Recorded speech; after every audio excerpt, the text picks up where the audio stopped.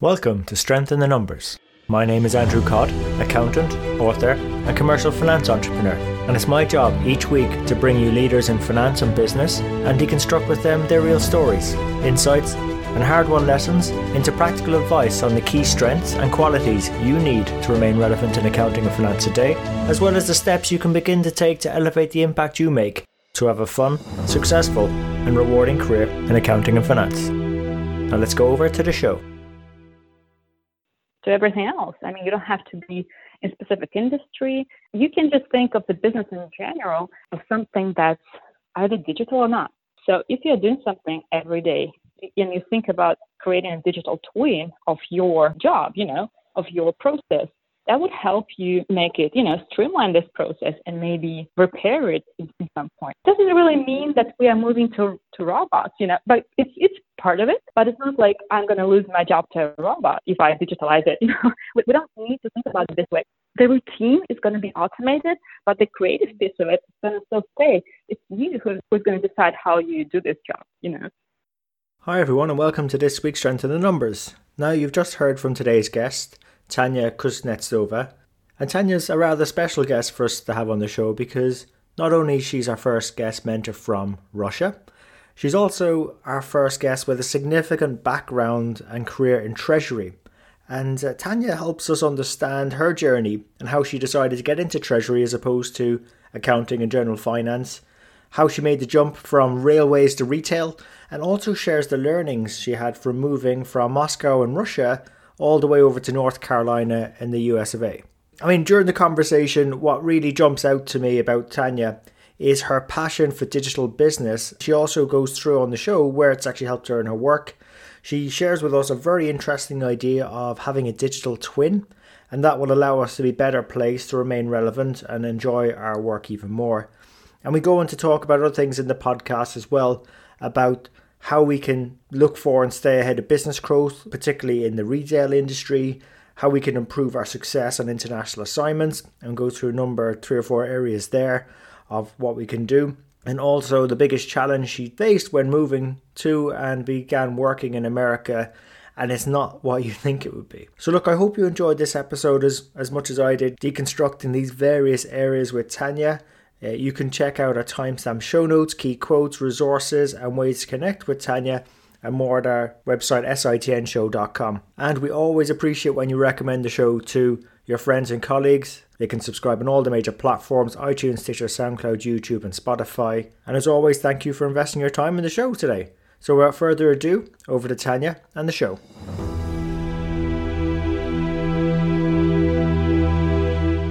So Tanya, welcome to the show.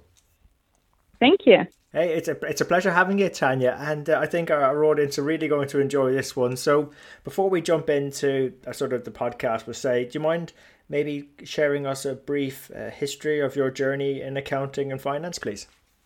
Yes, absolutely. And again, thank you for having me. And I think you mentioned before that you don't have many treasury professionals in your podcast, so I'm happy to be one of them. I think I joined the profession because my mom was a chief accountant. So I grew up looking at her and what she was doing. So I was really interested, but I didn't want to be the accountant. I wanted to do more in banking. And I think a big piece that contributed to it was that when I was in 10th grade, I visited World Bank once, which is not necessarily, the classic banking. It's more about financing, bringing finance where it's needed and helping people.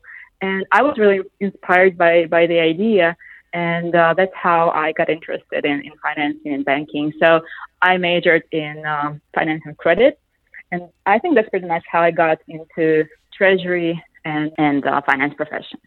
Okay, and just in terms of that journey then, because I completely missed the treasury angle myself. I sort of thought it'd be really cool to maybe work at an investment bank. Tried it. It's a lot of long hours, a lot of hard work. So I said, no, probably not for me. And then most people otherwise maybe slip into practice or go straight into industry. I mean, where do you sort of start in treasury? Do you start in accounting and then end up in treasury? How do you get into treasury per se? I think it was more corporate finance and deal structuring. So I come from that part. I joined Russian Railways, which is a huge company, railways operator in Russia. It was back in 2004 when the markets only started to develop in Russia, and it was huge to, there were so many deals, mergers and acquisitions, and all kinds of like capital markets, financing, all that. So it was just big space, and I first joined there.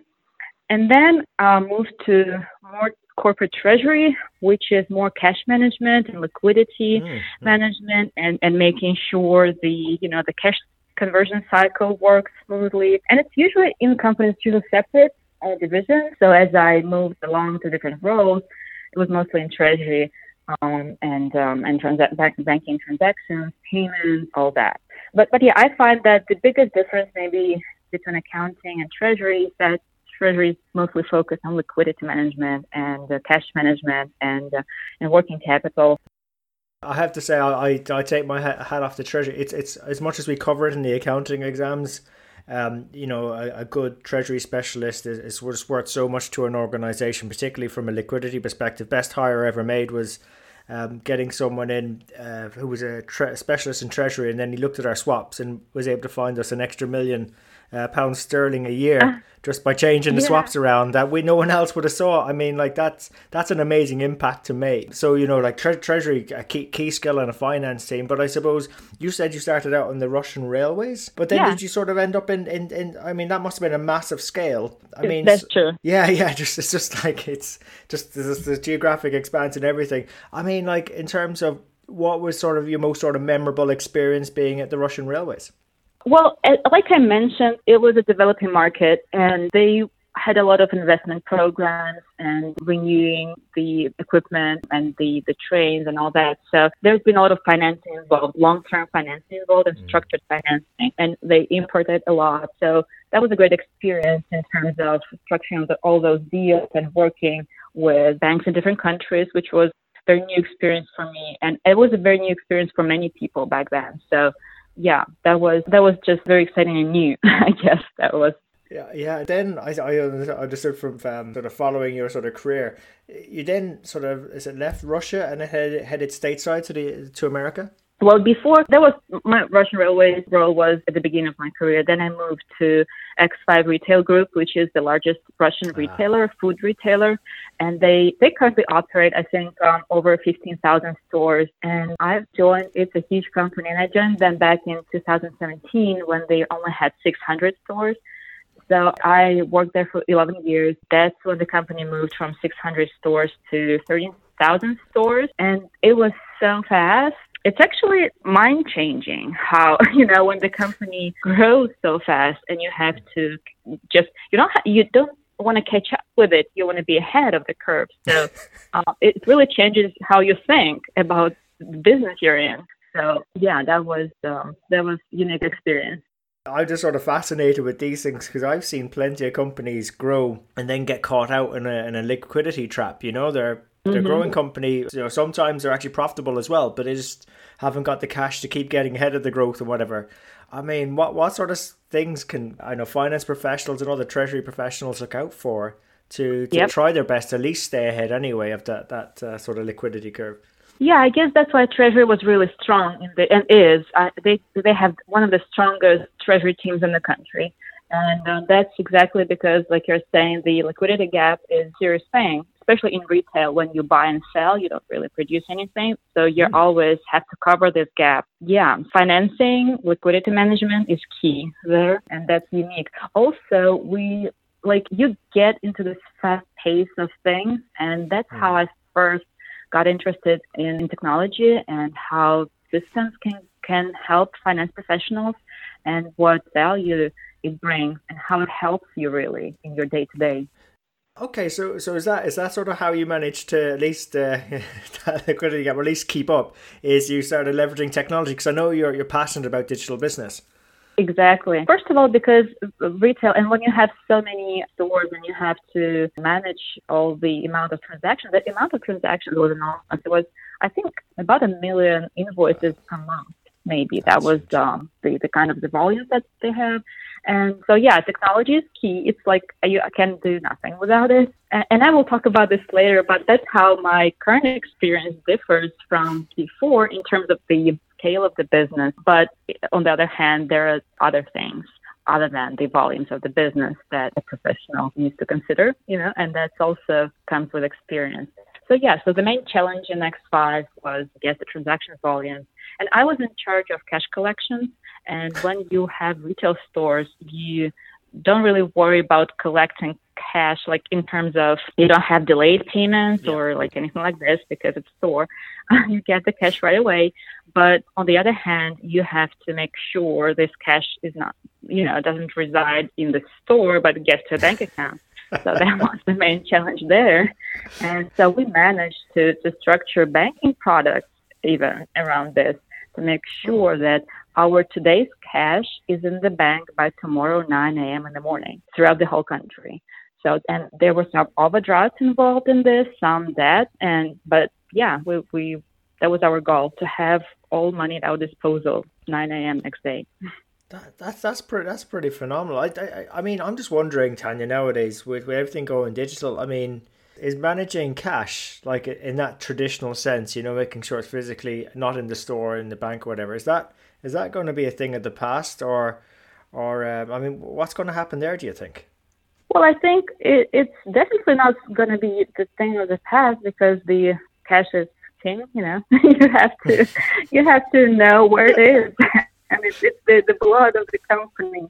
Yes, so I just think that it's just companies should get and will get more strategic around it maybe. So less companies will rest assured that they're fine as long as they have cash in their books, but they will move more towards having cash in their cash cycle working efficiently, if you will. So the more times you turn around, the better profit you get. So I guess that will be the next level of planning, and I guess for the company. And that's where technology helps you, really, because it helps you keep track of things. It helps you, move faster, sell faster. So. Yeah, I'm sure technology's come a long way. I remember when I had my time in retail, which I spent a few years, and we used to get the POS reports back, the point of sale reports back. But the only problem was because there was so much data, and I just think the storage systems couldn't keep up, and technology couldn't keep up with the transactions. You'd be missing things. Exactly. Yeah. Just like cash would go missing. Sales would go missing.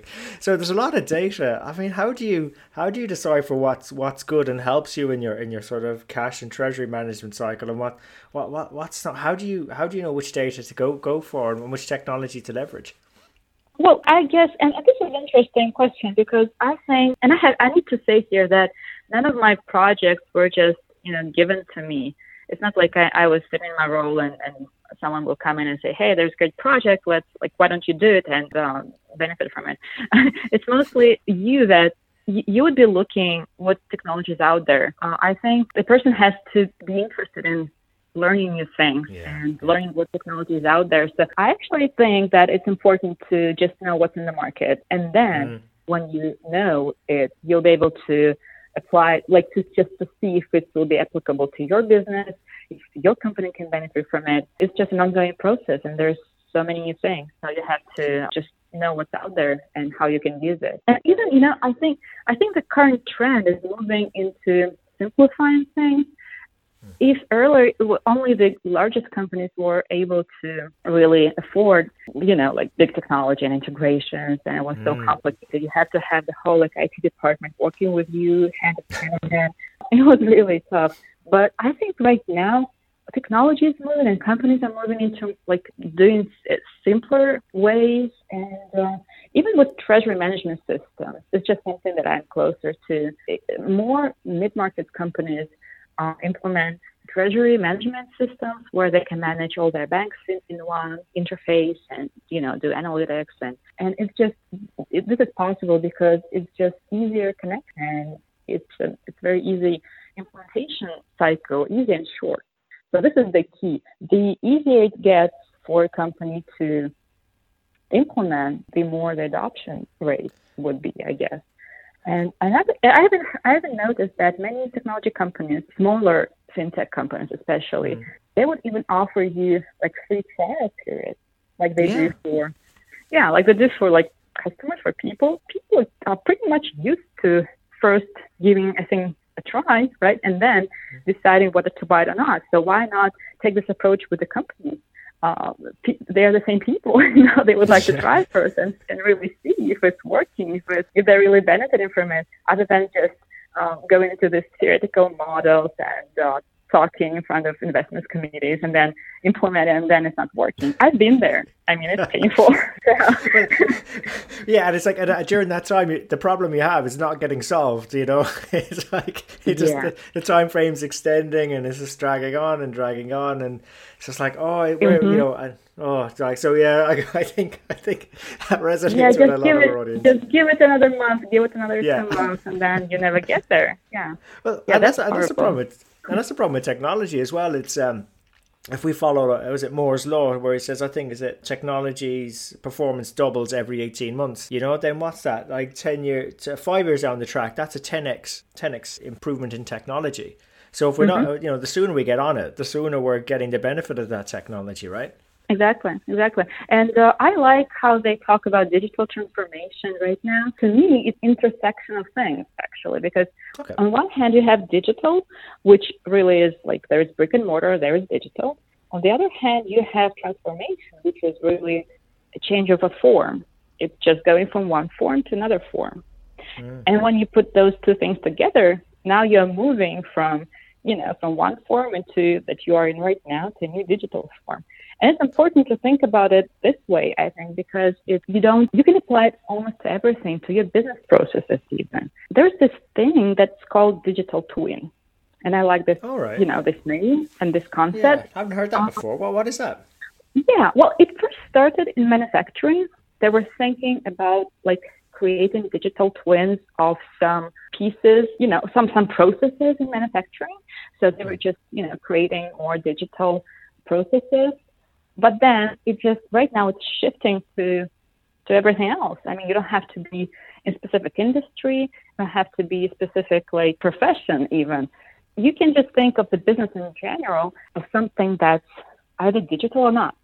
So if you're doing something every day and you think about creating a digital twin of your job, of your process, that would help you make it, streamline this process and maybe repair it in some point. It doesn't really mean that we are moving to robots, but it's part of it. But it's not like I'm going to lose my job to a robot if I digitalize it.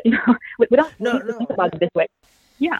But it's just going to be more automated and like the routine is going to be automated, but the creative piece of it is going to still stay. It's you who's going to decide how you do this job. That's why I really like the concept, Tanya. Like, I'm just sort of thinking something simple now. Like, I don't know. Say we used to physically send a report out. How about now we have an automated process, Mac, whatever once we call, where the data collection happens, the report is sense checked against some sort of checklist or total or whatever, make sure it's adding up properly, then get automatically sent out. Like that maybe could be some digital twin, but the thing is, yes, the digital twin is now doing a job maybe we used to do, but the person behind the creativity to figure out that process could have been turned into a digital process is actually quite valuable. It's that creative skill, it's developing that creative muscle that a lot of organizations are looking for, right? That sort of interaction of creativity and tech. And this person will now have time to think, is this report really good? Is it really insightful? Do the people need it at all? Maybe we need to send them something else. Well, that's a great point, because it's evolving so fast. Yeah. And also, one more thing. Think about someone sending this report externally. Someone that sends some data, like, I don't know, invoices, outstanding report to a vendor or something like that. You can streamline your processes within the organization, but when something goes out, you never know what you're going to get back. So it's always like a piece that's not always automated. And that takes a lot of resources and a lot of, it's error prone. So this process is pretty complicated, exchanging with your external partners. But imagine if you get something back and you have a robotic process that will normalize this data, put it back into the format that you need, and fit it back into your system so that you will have this whole process streamlined and you won't have to worry about receiving fragments of data from your partner and then thinking like, how am I going to make sense of it? Again, you're saving so much time and effort, and you get really, and that's when you can analyze the insights, like what exactly is this information that you receive and how it can help you do your job. So that's basically the point. No, because I think some of us are maybe guilty and maybe thinking too internally sometimes. That's a massive opportunity. It's just those edges of our organization where we're interacting with suppliers, vendors, or whatever. Just aligning the data flows between. I mean, I'm just thinking that there's massive opportunities there to get those aligned, and it just allows the vendor to focus on what's important to them, and also us to some time back to focus on. I think this digital twin idea we're suggesting creates a lot of scale. It's to focus on things that really matter. People should focus on doing the business, right? Not on like exchanging reports. Exactly. And that's going back to Treasury. Maybe that's also one difference, because Treasury tends to work externally a lot with banks, with like vendors. And when you're analyzing your cash cycle and working capital, you're thinking about partners all the time. You're thinking about accounts receivables, accounts payables, and on each one of them you have an external partner. So in Treasury, when you do your forecasting, you have to be worried about like if this customer is going to pay on time. If not, your forecast is not going to be correct. So maybe that's why Treasury tends more, to worry more about communicating externally. That's a good thing. Because it's helping it just helps whole organization to work better. So I think we're all in the same team here. So. I completely agree. I suppose now in terms of your recent journey, I think you're based out of North Carolina now as a director of Treasury. Yeah, well, as I mentioned before, I made this transition to the U.S. almost 2 years ago now. It's been really different, and I really appreciate this experience because it just opens up more, just allows broader views on many things. Moving from country to country is a very different experience, and I never thought it would be that different, frankly speaking, because I went to school in the U.S. before, I lived here before, so it's not like it was totally new. But in terms of, in professional terms, I, frankly speaking, thought it's not going to be so different, but in a good way. I think I gained so much more skills here, just also different perspective on this. And so I really appreciate this. And in general, I would recommend to learn just as much different experiences as you can reach to. And part of this is also talking to different people.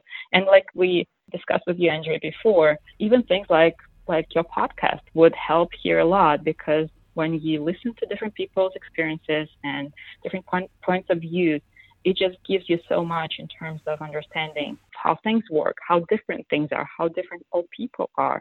And it's important for a professional to be open to this. Yeah, I know it seems a bit of a strange thing for me to say. I didn't do that thing early enough in terms of talking to others and just absorbing those other stories out there and what people were learning. And I know I do support now that I've seen the error in my earlier ways. I think international exposure, it's very key. And in terms of the process you were just sort of sounding out there, you said you go talk to other people. I mean, how do you know an international move is right for you or something that's worth considering? I mean, what sort of steps could our audience perhaps follow? Well, I personally find professional associations very helpful.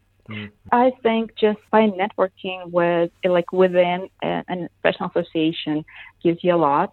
And even in my days back in Russia, I already joined the Association for Financial Professionals, which is based in the U.S. They're really international. They have members from different countries, but mostly U.S. based.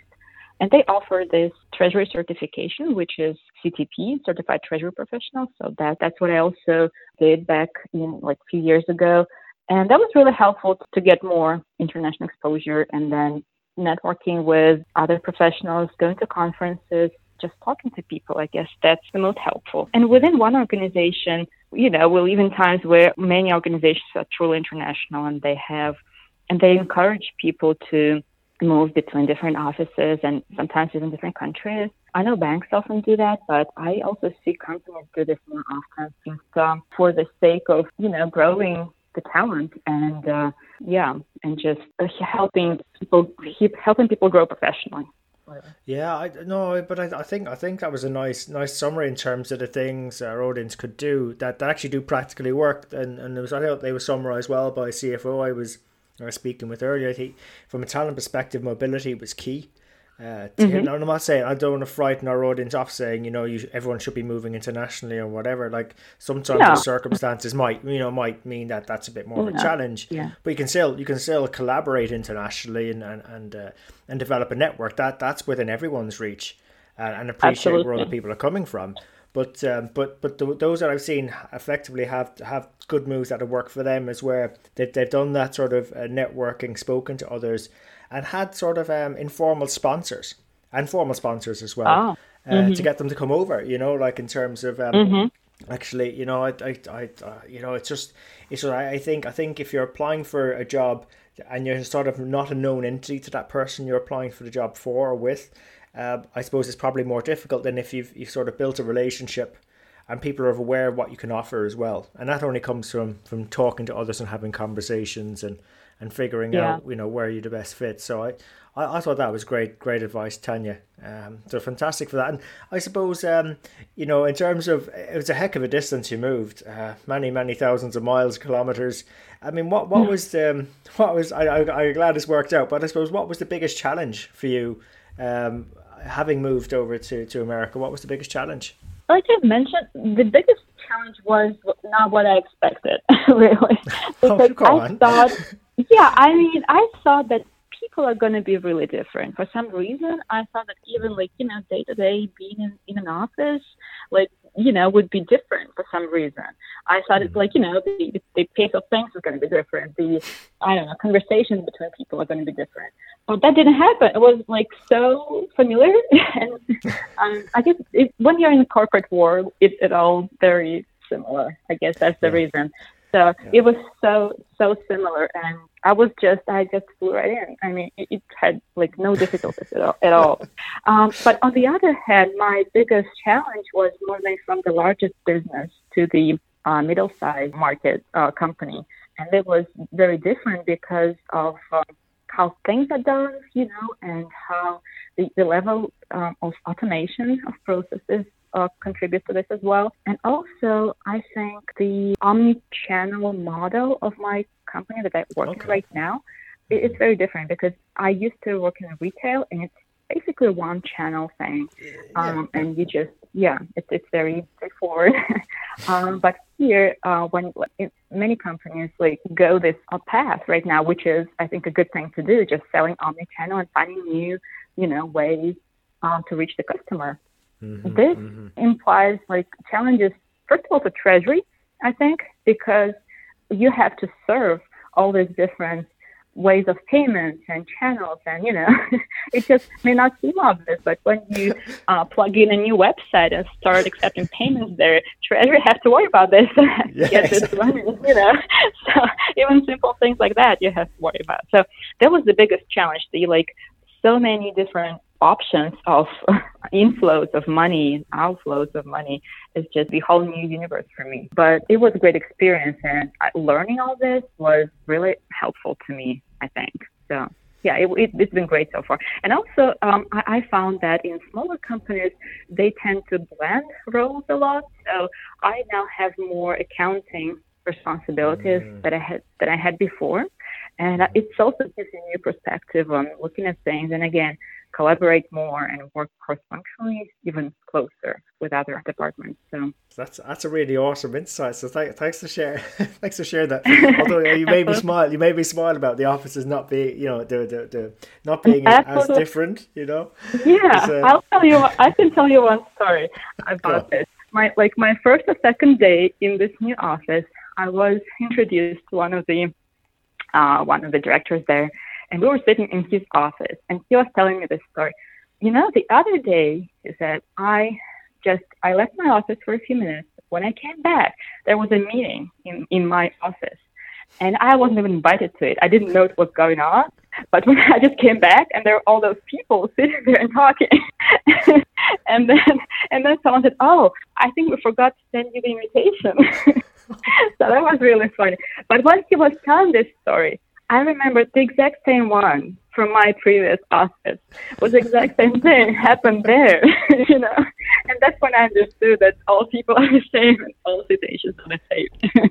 Yeah, no, and even if it's not, it's like, even if people think it's not the same, there's going to be some sort of, I know, merging of certain things like that, you know. For me, the big one was coffee. Like, working in the States, a lot of people are bringing coffee to work, whereas like in Ireland, it wasn't really a thing. But then over time, I've noticed a lot more people now bringing coffee to work. We've a lot more coffee shops, Starbucks and whatever's growing here as well, and it's just interesting. I mean, like, obviously we've our local, how do you say, diversity to bring in, and you know, that's going to create value, but also the things are sort of are meshing a bit as well between companies in different parts of the world. So it's interesting observation you raised, Tanya. That's very interesting, and I suppose just stepping it up a bit.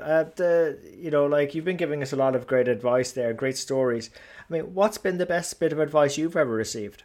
I think I was once told that no one can really define who you are, and I really agree with this.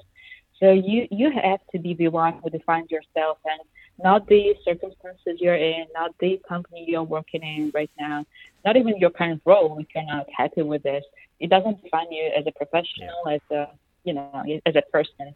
And you can, if you want to be something more maybe than you currently are, you can grow into this. And it's not like, it's always a learning curve. It's always a path. It's never is like an end stop at any point. That's very powerful advice. I think a lot of people, and again, I'm going to be, you know, straight about this. I think they don't appreciate that bit of advice enough, Tanya. You know, I feel if you ask people to sort of, you know, rate themselves on a, you know, like, in terms of how much are they contributing on a 0 to 10 scale, they'll never give themselves a 10, right? But if you split your role, because I think it's being influenced by a role, you know, and they define by their role. They never separate their identity from their role. So, you know, like, most of us should score a 9 and a 10 on identity. You know, we should really know ourselves, and our role is separate. So, like, if we're not performing sometimes in the role, it doesn't take away from who we really are, you know. And again, that's a big thing in technology, with roles changing and so on. You know, we shouldn't let that define us, you know. So I thought your advice was really powerful. Yeah, thank you. Yeah, absolutely. You have to, you can be your own author of your story. So completely. And you should be. So, speaking of author, right, and I normally ask like for recommended resources, all right? You did write a book. And actually not your straightforward finance textbook style either, you know. So do you mind sort of sharing that with our audience, please? Absolutely, yeah. Thank you for asking. Yes, I did write a book. It's called Alice in the Treasury Island, which is a reference to Treasury State and working in this field.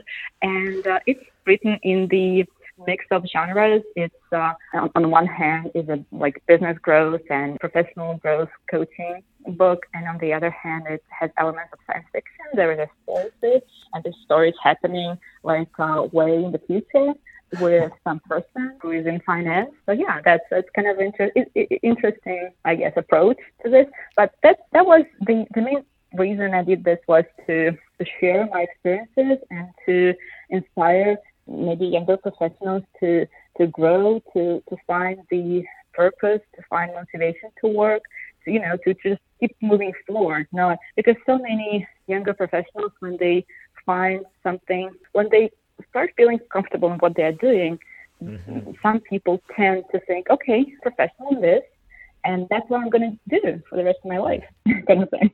But then they get bored in a couple of years, and they just get lost. They don't know how to move forward. The work is not so fulfilling anymore, but they don't understand why. So my answer to this would be just keep moving forward, keep learning and new things, and just develop, in your profession.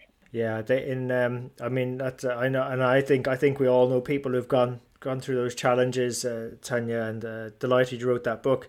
I just had an image in my head. It's like in Ireland and the UK, what tends to happen when people hit that point, they tend to go and buy a convertible car.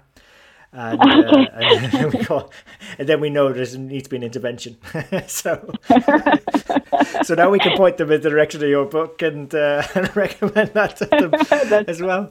But I suppose in terms of that's a great. I mean, look, thanks for doing it. And again, it sounds a really novel way of doing it. Bit of science fiction, bit of personal, professional growth in there.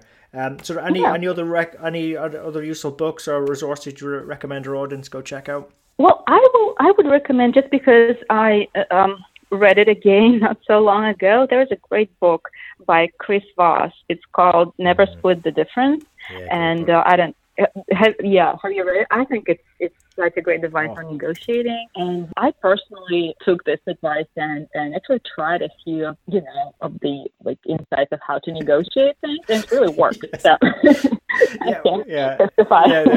It's just I know why he was like, was he something like an FBI hostage negotiator or something like that? But it's just like and it wouldn't work in finance, you think, but no, it actually does. I mean, for me, the big thing was no. It was like the usefulness of no. It's a great clarifier of boundaries. It's just like, and like people are saying, oh, you shouldn't use no or but anymore, but sometimes you can actually do use it to good effect. It's just like, it's a useful tool that accountants used to use a lot, and we should still at least examine whether or not we should use it. Don't say no ever. Just you don't have to always say Absolutely. yes, but so it's very good. I like his. I really appreciate his perspective when he says anything is a start of the conversation. No is also a start for the conversation. It's like maybe, or I don't know, is like it's worse than yes or no. Yeah, that's a really good point. Lack of an opinion is not good for you. And yes, and accountants and finance professionals, we have an opinion, so you understand. It's okay to have an opinion. So no, that's great. No, so that's a great resource. So thanks for that, Tanya. And I suppose, look, should our audience wish to continue the conversation, where's the best place to connect with you at? Well, always good place to connect with me on LinkedIn, and I'm willing to give the link to my website as well, where my book can be found if it is free for download. So if anyone is interested, I'll be happy to do that. So I'm open to all kinds of conversations, and I enjoy professional conversations. Always. Excellent. That makes two of us. So it's been a great conversation. Exactly. So as part of wrapping up, we do have to bring all good things to an end sometimes. So, but no, in terms of wrapping it up. Look, I just loved the conversation. It went in a number of different directions. The digital business as well. Also, the international experience, getting to know people, building networks. And the opportunities then from the digital twin, internal versus external. Great suggestions. Would you happen to have any maybe parting thoughts for our audience? I think that it's important for anyone to, as we mentioned already, to always keep developing, learning, moving forward. And even with, you often talk about, many people often talk about which skills are more important than the others for some professions. I just think in general, a person needs to define this for himself. Something he's more interested in doing will be great for him. He'll be better in this. And Definitely. If you developing your strengths, that would be always more fulfilling than, even maybe sometimes working on your weaknesses. Just if you have any, just, work with it, but don't get too obsessed over it. Work with your friends. That's a great parting thought, because it resonates with the Strength in the Numbers show. It's really about focusing on our strengths, not losing sight of those.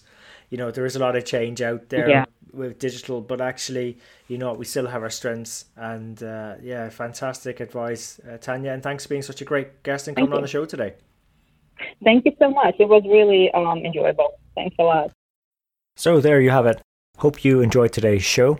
If you'd like to know more about our guests today, their bio, and follow up on the resources mentioned during the show, you can find all the relevant links and more at sitnshow.com. There you'll also be able to get access to earlier shows, read the latest blogs. There's also an opportunity to subscribe to our newsletter, which will give you heads up as to when the next show is coming out, latest events, news, and anything that's going to be relevant to help you have a fun, rewarding and successful career in finance and accounting. And just before you go, we really appreciate your feedback. If there's something we can do better on the show, something that's not working, or something you'd like to see, even a guest you'd like for us to invite onto the show, someone who you think might be able to benefit you more and also the rest of our community, please let me know. You can email me. I'm at andrew@sitnshow.com, or feel free to connect with me on LinkedIn. Just drop me a message so I know how you found me and we can connect. And really, it's our community that'll make the show. If we keep engaging and driving each other on, we'll keep on building our strength in the numbers. When all is said and done, if we can do the numbers better and finance better, we'll create more opportunities for ourselves, our friends, our families, our communities and our businesses. So until next time, have a good rest of the week, take care, and let's keep building our strength in the numbers.